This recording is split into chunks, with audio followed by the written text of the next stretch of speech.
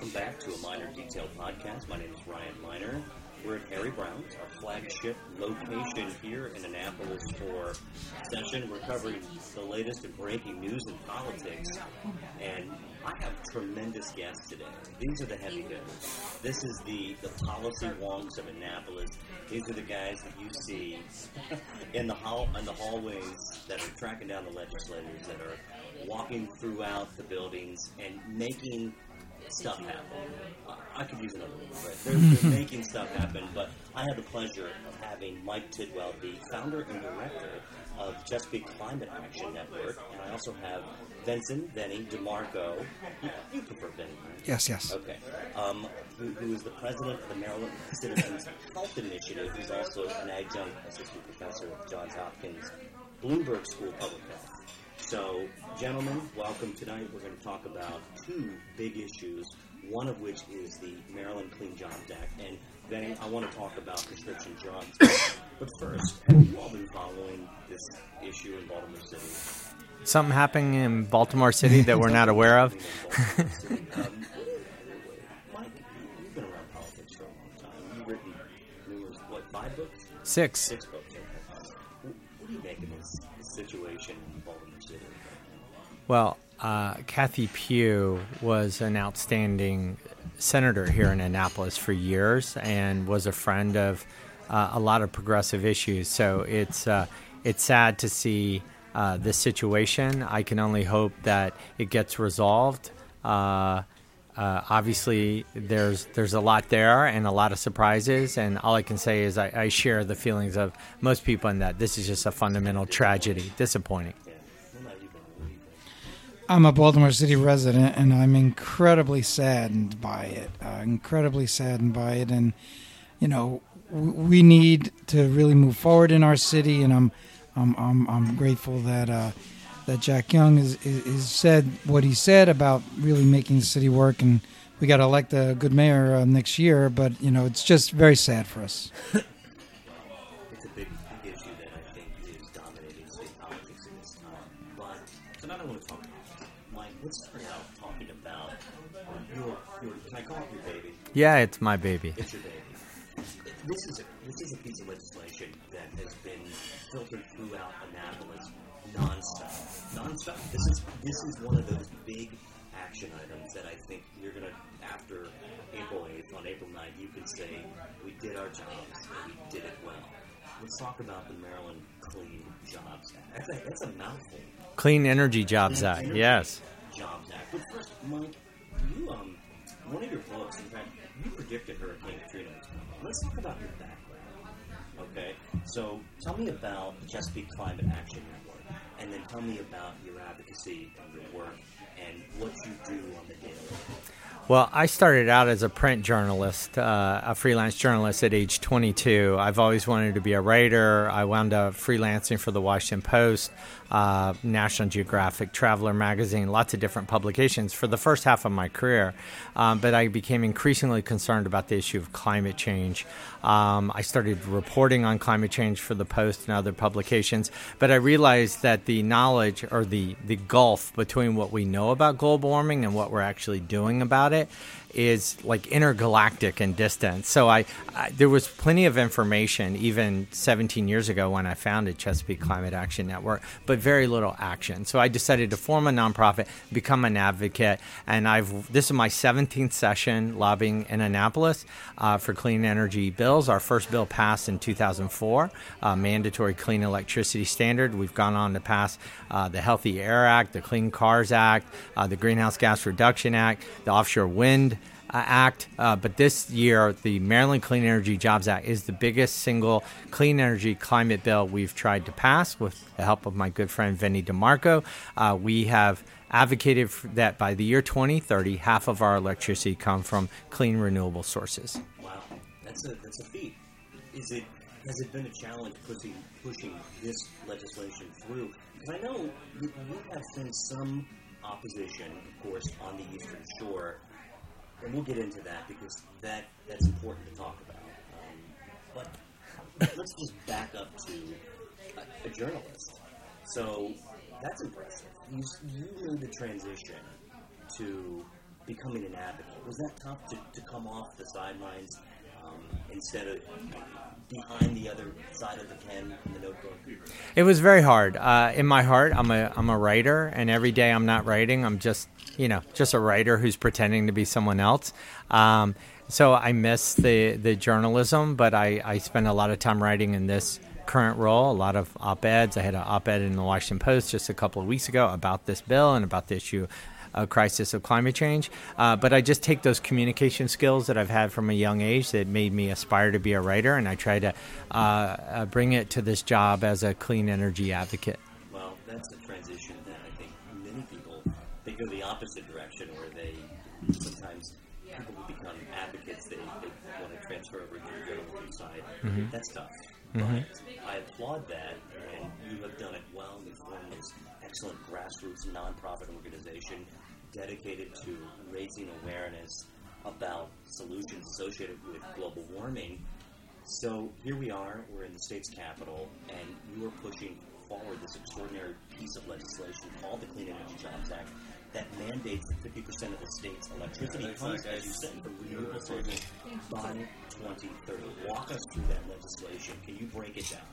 Well, it's a great bill. It really is. It does a lot for Maryland jobs. That's why we call it the Maryland Clean Energy Jobs Act. It would literally create tens of thousands of jobs in the solar industry and the offshore wind industry. It would further incentivize our state's push to get more offshore wind farms built. It creates a lot of demand for rooftop solar, utility scale solar, and it invests $17 million in worker training and support to clean energy businesses owned by women, veterans, and minorities. So it's got equity, it's got the environmental aspect, it's got the economic aspects, and honestly, it's got tremendous support, and no tremendous support. Do you mean bipartisan support? Well, we got out of the Senate 2 weeks ago by a vote of 33 to 13. We did get a Republican.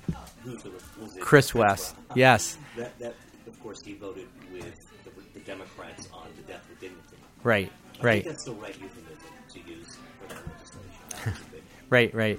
And obviously the wind and solar industry supported the NAACP, the Carpenters Union, SEIU. So we've got labor, we've got industry, we've got environmental groups. Every major environmental group in the state supports it. And there's no real conspicuous opposition.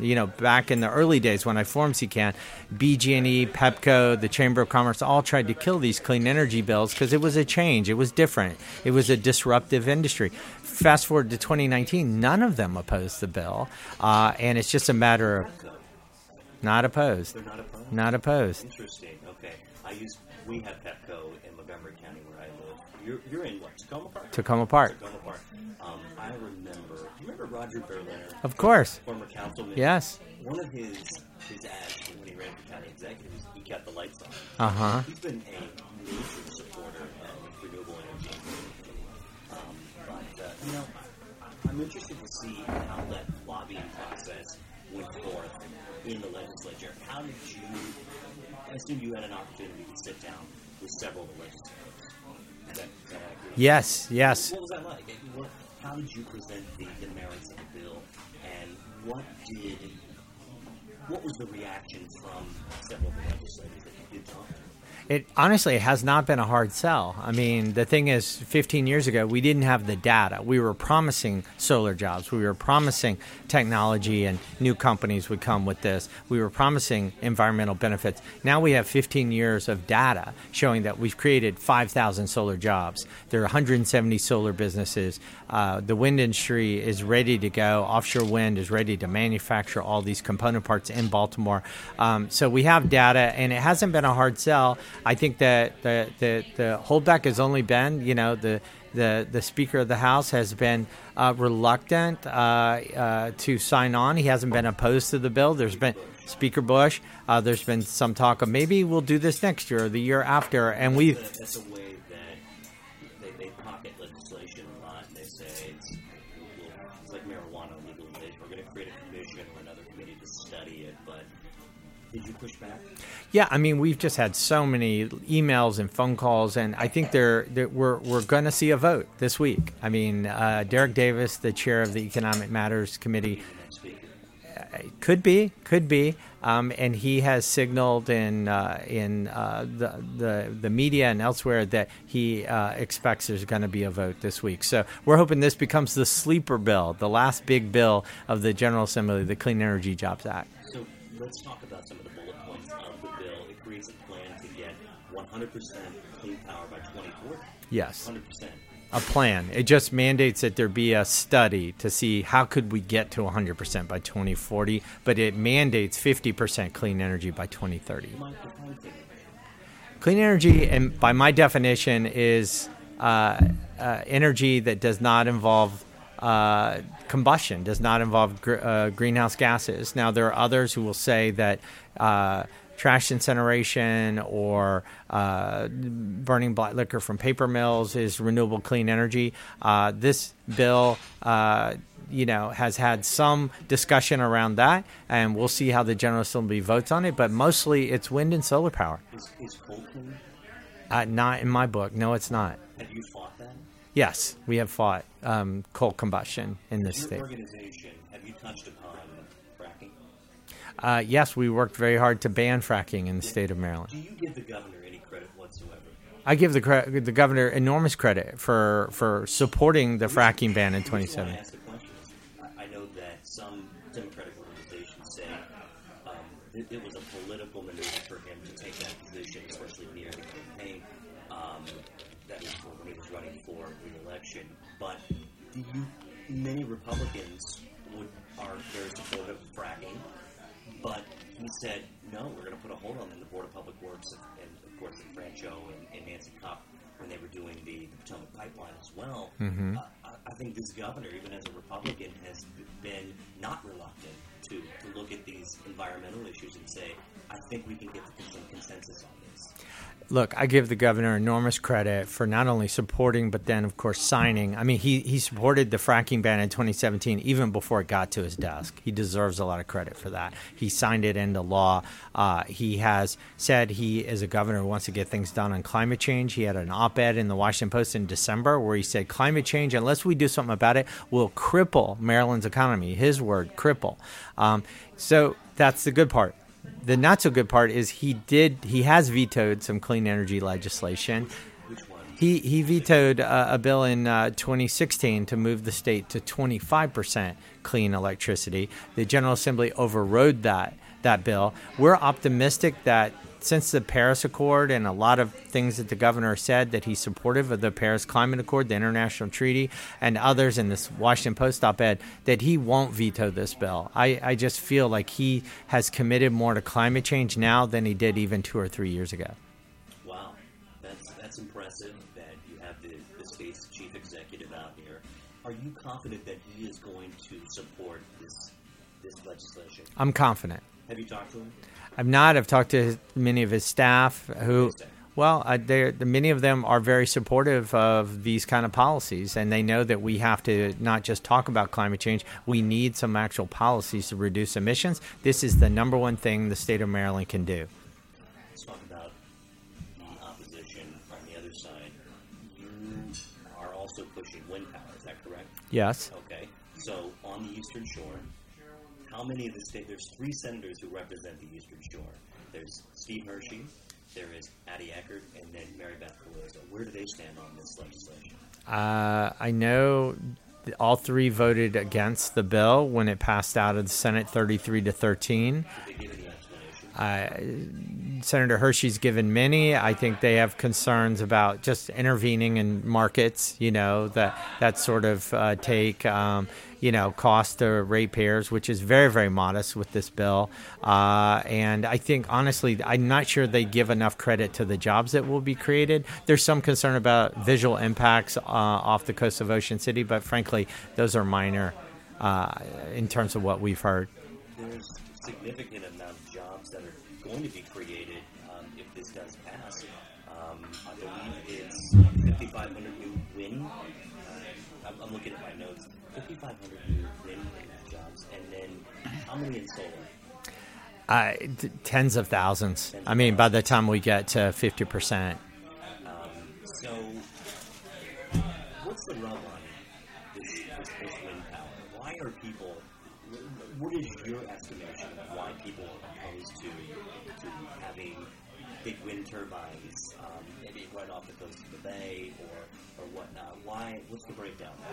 I think that there's a very small number of people who are overreacting to the fact that on a clear winter day, those wind turbines will be the size of your thumbnail when you hold your hand out, and on summer days where it's hazy, nobody's going to see them. I think the visual impacts issue is, look, change is hard for a lot of people. If you're in the tourism business, you know things are good now. You don't want any changes. I get that, but I think that what you'll see is once those wind farms are built, they're going to be an economic draw. They're going to be ecotourism boats that take people out to see those wind turbines. More people will come to Ocean City. Look, honestly, some people are concerned with that. I mean, that's been an argument that I've heard. Is that fair? I mean, beauty is in the eye of the beholder. I think they convey hope, and they're emotional when you look at them. I think that they convey a future that's benevolent to the environment and good for local jobs. Instead of importing coal from West Virginia or gas from Pennsylvania, we could create this wind power right here in Maryland. Last year, the state lost 800 solar jobs. That's a lot. That's a lot of jobs that could be created. Let's talk about the President of the United States. Of course, national politics comes into play with state politics. The Trump administration, they seem to have it out for the environment, at least from my perspective. And the tariffs on solar panels and steel and aluminum, is that affecting the legislation? Is that affecting your work and what you're trying to advocate on behalf of? One of the things that Vinny DeMarco and I have both conveyed, and many of the advocates this session, is that this is a exceptionally urgent piece of legislation. This is basically emergency legislation, and for a lot of different reasons. First, there's climate change. I mean, there was a scientific report that came out in January that showed that shopkeepers in Annapolis are being flooded by sea level rise, directly linked to climate change. In addition to that crisis, as if that's not enough, President Trump has basically declared war on solar. He's imposed in the Chesapeake Bay. The governor has been a strong advocate. He has been. The Chesapeake Bay, and he has come out demanding that there is more federal money in the new budget. The Chesapeake Bay is our crown jewel. Yes. Aside from Old Bay, I love Old. I use Old Bay on everything. My wife and I are true blue Marylanders, born and raised, and it's everything. McCormick should pay me for how much I talk about Old Bay on my detailed podcast, but you are getting pushback from the federal side. Have you had an opportunity to lobby any federal legislators or talk to maybe Andy Harris? I have not talked to Andy Harris, but I know that Chris Van Hollen sent a letter to the General Assembly just 2 weeks ago and said if the Maryland Clean Energy Jobs Act does not pass, that we would leave nearly $250 million with a B dollars in federal tax credits on the table that could be otherwise used to help create Maryland jobs and put solar panels on homes. So you're talking about a lot of money in tax credits that Chris Van Hollen himself worked to put in place that would be left on the table. That's in addition to the 800 solar jobs lost last year in part because of Donald Trump. Additional 400 solar jobs could be lost this year. Well, last year, a version of the Clean Energy Jobs Act was introduced during the 2019 session, but it was withdrawn. What happened? It never got a vote. I don't think it was ready for prime time. It was more an education year. It's part of the normal maturation of a bill. This year is our year. This year could be the year. When do you expect the floor discussion? Later this week. I mean, Be in the gallery? Yes, we're Wednesday today. I think Friday, Saturday. Saturday. Could we go into session on Saturday? I think the House will be in session. Behind us, they might be there all weekend. Marianne Lasante, she was one of the key. She introduced the legislation in the House, but what happened there? Well, I think we all know what happened with Marianne Lasante. In the cigar lounge. Yes. And then they censured her. Yes. And she's still around. She hasn't resigned.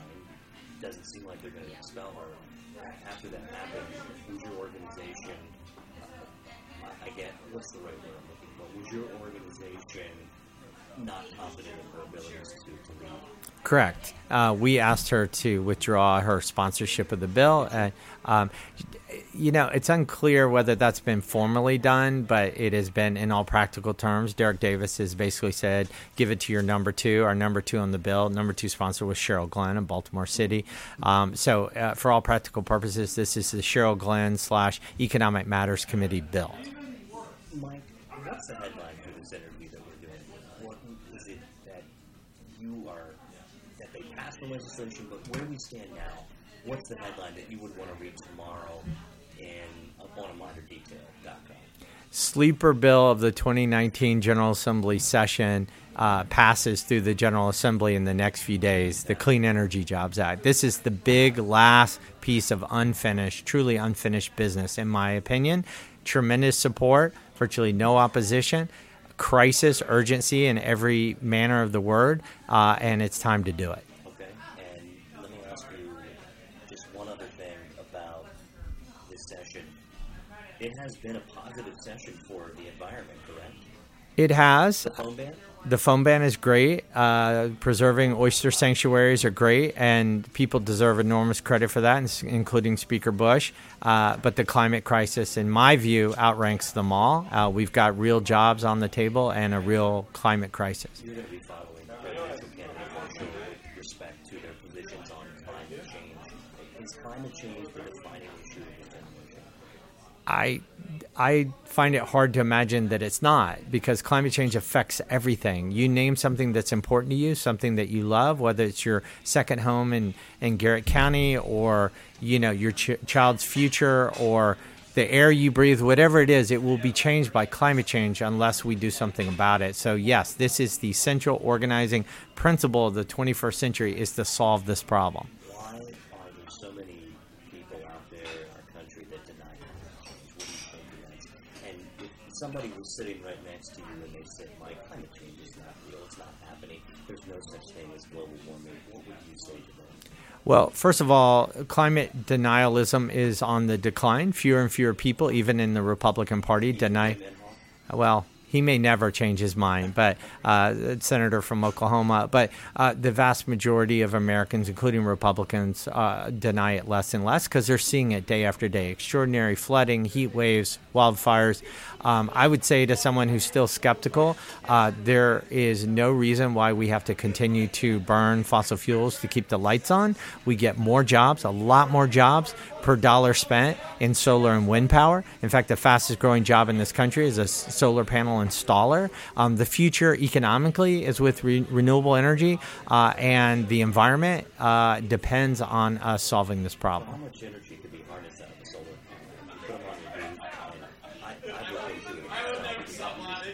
House in Gaithersburg, something that my wife and I are very serious about. I come down on hard when it comes to energy costs. I will tell you that I'm very proud of myself. But last month, we made sure our energy bill, last month, February into March, my electric bill was $47. Wow. I'm impressed. That's impressive. Wow. My wife saw the bill. She's like, okay. She goes, no wonder I married you. But with more solar panels, is that becoming more prominent throughout the state of Maryland? People are putting solar panels on their homes and investing in that technology? Absolutely. There's more solar in the state times 10, doesn't it? Yes, I do. Yes. And does it reduce your energy costs? Oh, absolutely. No, I have. I've powered my house with solar since 2001. I've saved thousands of dollars, and I also tell people, put solar panels on your roof. It makes you a happier person.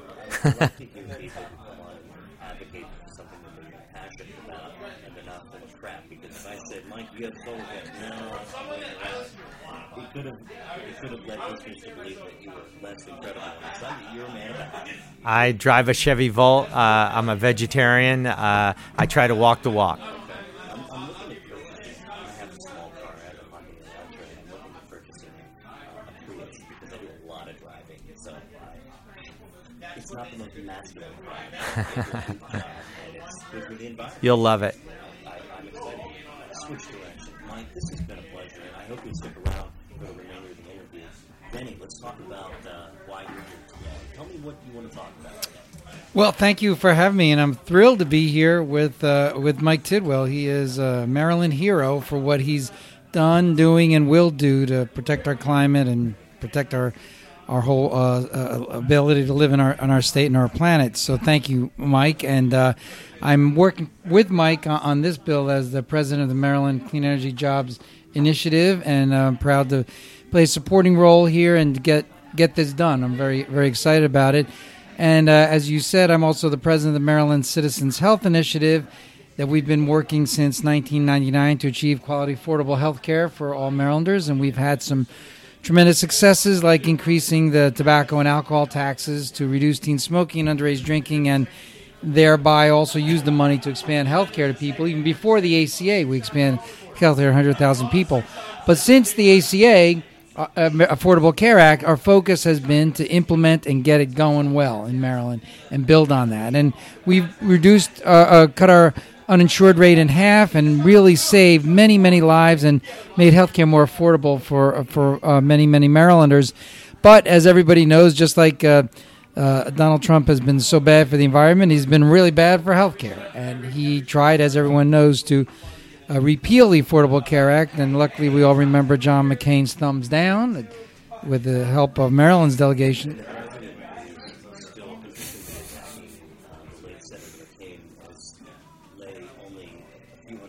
Down the street from us here in Annapolis at the Naval Academy, the President of the United States is calling him like the worst person ever. And I find that to be interesting, that he's not focusing, the Republicans that is, on putting forward a 2020 health care plan. In fact, I think it was announced yesterday that they're going to delay the health care plan until after the election. Right. He said it's like a truly great or really great, whatever adjective and adverb that he uses to describe his plans. However he markets it, that says a lot that the Republicans are not yet ready to put forward a health care plan and really pass it. I think Kellyanne Conway was brought on one of the network shows, and they asked her, Kellyanne, outside of the ongoing conversation with her husband, she went on to attack President Obama.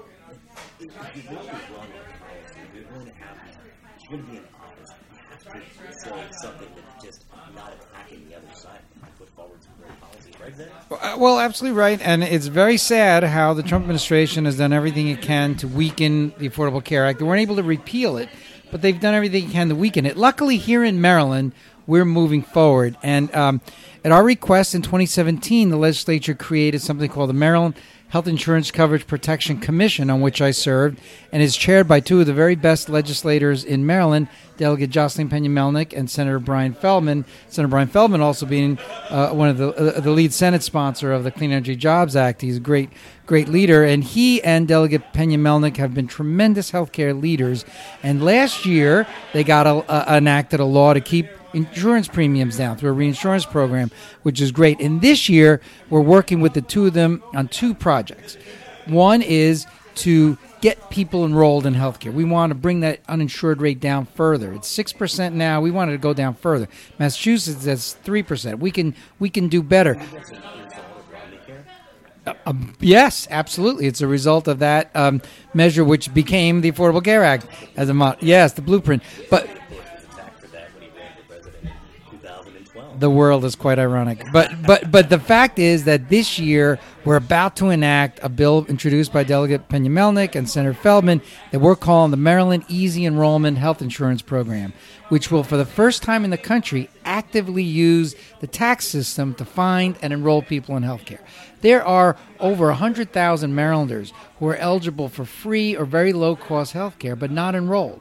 They may not know about it. For whatever reason, we're going to get them enrolled, and that will help them and their families and all of us, because the more people that are in the system, the lower our premiums are. Walk us through that. How would the legislation work? Well, what's going to happen is that in 2020, when you file your tax returns, you'll be asked, do you have health insurance? If the answer is no, they will check. If you're eligible for Medicaid, unless you don't want to be, you will be enrolled automatically into Medicaid, which is really tremendous. Like 50,000 people are in that category. If you're above that level, so you're not eligible for Medicaid, but you're eligible for Affordable Care Act coverage in the private sector, if you could get it for virtually free, you'll be told, hey, you're eligible for virtually free insurance. Here's all you have to do. And then they go do it. Is there a cutoff as far as age Well, it doesn't apply to people on Medicare, so you have to be below 65. But if you're below 65 and you're eligible for these programs, we're going to find you. We think this is really exciting, and we think that this is going to be signed by the governor for sure, and that it will be something that's going to be touted across the country as a bipartisan way, and it passed by huge margins, 46-0 in the Senate. It's a really brilliant idea, and I can say that since it wasn't my idea, but we worked with Families USA to come up with it, and we're thrilled that it's going to really make a lot of progress. In addition to that bill, Delegate Pena-Melnick has put in House Bill 768 and Senator Klausmeyer in the Senate Bill 759 to finally do something in Maryland about prescription drug affordability. We all know that drugs don't work if people can't afford them.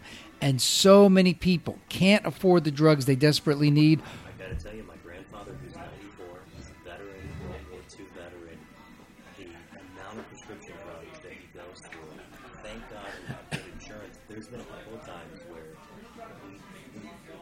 they're on a big swing. We're talking about thousands of Marylanders in a similar situation. We're very lucky that he worked 30 years in the city of Hagerstown. They have excellent health insurance, of course. People don't have access to health if they can't afford prescription drugs. If I sound passionate, it's because even as a journalist, I wonder, we can't let this happen. We can't, and the rest of the world doesn't let it happen. All around the world, they have institutions like we're trying to create here called Prescription Drug Affordability Board that will say to the drug corporations, you want to charge all that? Well, you go ahead and charge whatever you want, but we're paying a fair amount. We're paying an affordable amount. And we're going to do that in Maryland because we have to. And the drug corporations say, well, this is not right. We need all this money for research. Well, they spend so much on advertising, which we all see all the time. Some of more than that, and then they spend on research. And only 2 countries, in the United States and New Zealand, are the only countries in the world that let the drug corporations advertise on these drugs. It just doesn't make sense that that's where the money goes. But we can make the prescription drugs more affordable in Maryland, and a bill to do so, Delegate Jocelyn Pena-Melnick's bill, passed the House of Delegates last week by 98-40. And it just had a hearing in the Senate today. Where not in the committee, yes, but not on the floor. No single Republican. Not on the floor of the House. It was disappointing. I don't know the answer. What do you think is I don't know. It just became a partisan thing like clean energy jobs where they just didn't want more government. I don't know what it is. We hope he does. We hope he doesn't veto it. And in 2017, we passed a price gouging bill, which he didn't sign or veto, but he criticizes as only dealing with generic drugs. We needed brand name drugs, and that's what this bill does. The fact of the matter is, prescription drug affordability is a critical issue. Unfortunately, the 2017 law was declared unconstitutional, but we've crafted this bill so it won't be, and it will work. And I believe that Maryland can lead the way in being the first state in the nation to, like these other countries around the world, say we're going to stand up to the drug corporations and protect Marylanders so they can afford their prescription drugs. Yeah, I talk to them all the time. We hope that in the Senate, a couple of them will vote. what do they tell you? Is there an issue? Is it that? Is it partisan? Is it politics? Do they have to go back to their district and elected them and explain to them that they're voting for? Well, let me say this. Every district in the state supports this proposal. I can tell you, based on our polling all across the state, when you say, do you want a prescription drug affordability board, 80% of Marylanders want it.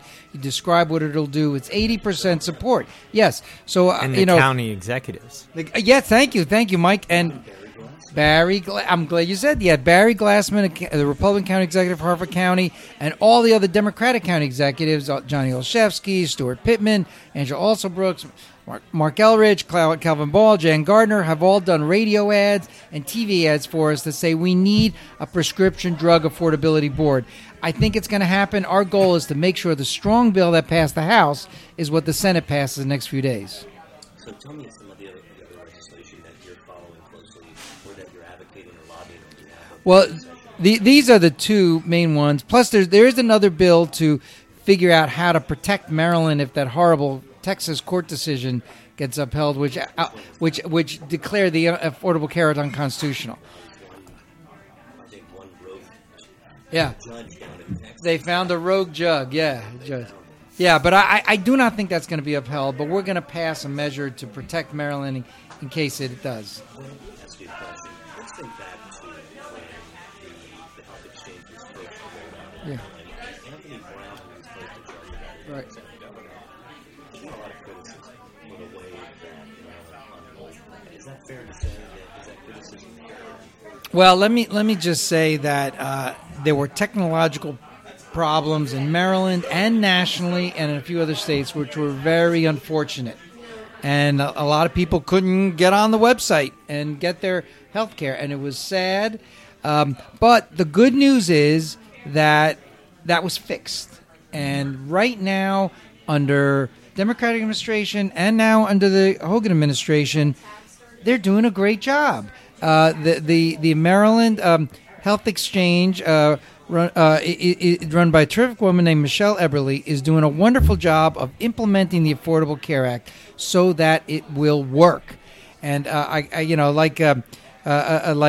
Mike was saying, Governor Hogan supported the fracking ban, all the rest. He also opposed repealing the Affordable Care Act, and it was very supportive of making the Affordable Care Act work in Maryland. So we hope that he will support the Prescription Drug Affordability Board legislation because it will help to make the Affordable Care Act work. Well, a lot to consider. The governor has his hands full with some of this legislation. And again, I think the governor has sat down and said, these are the political dynamics of the state of Maryland. These are what people want. Pull out the poll. People want to be able to afford their prescription drugs. In fact, Vinny, thinking alongside the baseline of healthcare, that is one of the number one public policy issues that people all around the country are saying that healthcare costs too much. So here's a question for you: should there be a public option? We should look at it nationally. It's harder to do some of these things are harder to do at a state level, but we should absolutely look at all options. In Maryland, we have this Health Insurance Coverage Protection Commission, out of which came the bills that we're working on now to get more people enrolled. That commission was just extended for another 3 years. We're going to be looking carefully on how to protect the Affordable Care Act and build on it to get closer to 0% uninsured.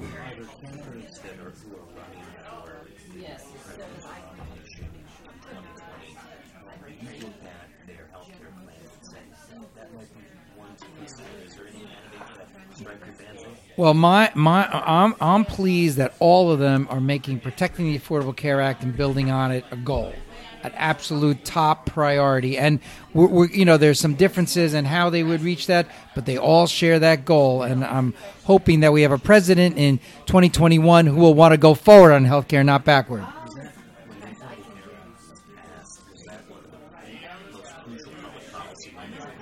It was incredible. It was the best expansion of health care in Maryland since Medicaid and Medicare of the mid-'60s, and one of the most productive social justice goal accomplishments of our generation, or the last couple generations.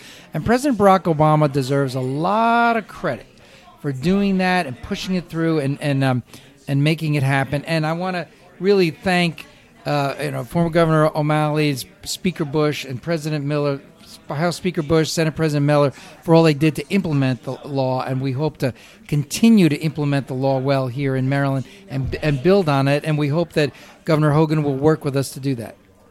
What else are you following? Do you think there's going to be any late last-minute surprises on signing day?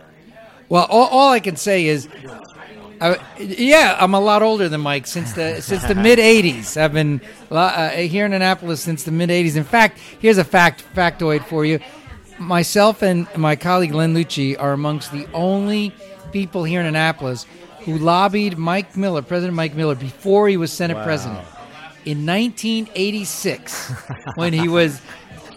Yeah, he was chair of the Senate Judicial Proceedings Committee. I was working on the gun violence prevention issue, and Len and I lobbied him. So there's a factoid for you. So, gentlemen, I think we've covered two big important topics. You can't get any bigger than health care, affordable prescription drug prices, and climate change. Right. these are huge issues for us to tackle. Are you confident by this General Assembly that they are taking these issues seriously?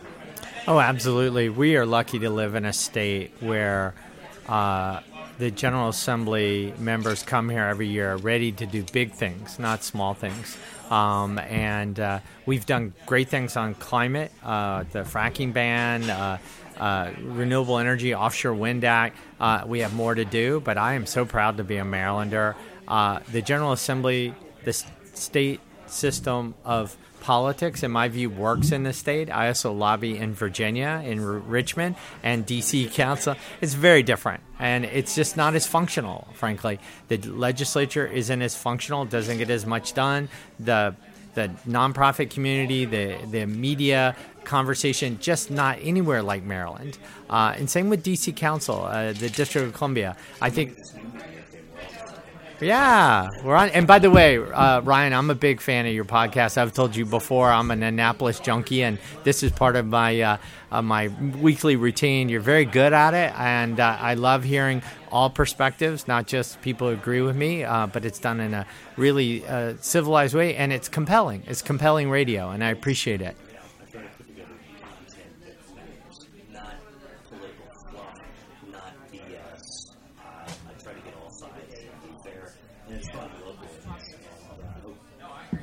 Sustain itself, and I'm excited because I've talked to several of the new legislators on both sides, and people are willing to come on and share their passions. These are citizen legislators.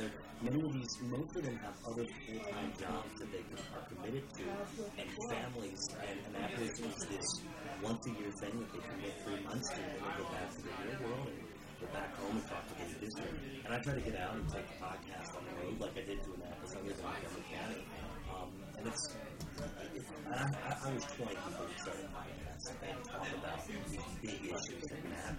So let's, as we wrap up, plug your organization. Where can we find more information about you and your organization?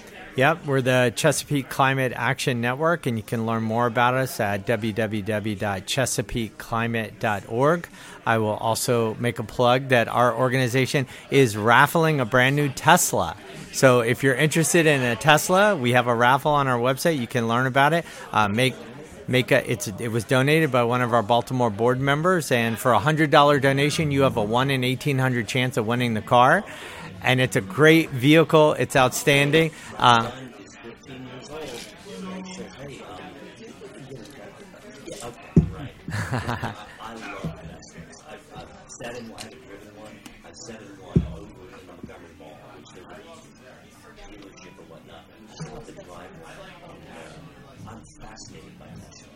Yeah. Business model and how they've taken off, and Elon Musk to me is ChesapeakeClimate.org. You can learn more about it, about all our campaigns, about the Tesla raffle, and that's where you can learn about us. It's been a pleasure having you on.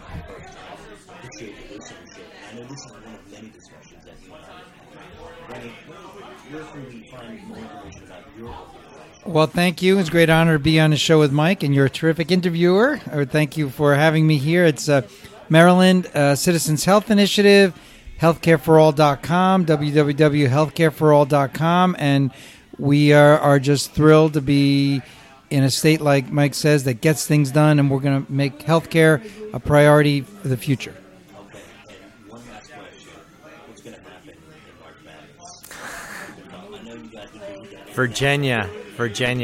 Virginia. I'm basketball agnostic. Agnostic there, too. I'm a Nats fan, true blue. I'm grieving over Bryce, but we're going to have a good team. He made a big statement today.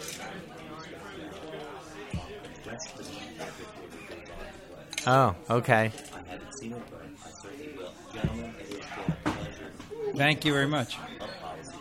I love talking about issues. And it's a nice, relaxing portion of the day because I know that everybody go back out, literally beat the streets, beat the pavement, catch these lawmakers coming out of their office and ask them tough questions and say, please support this bill and have these important conversations.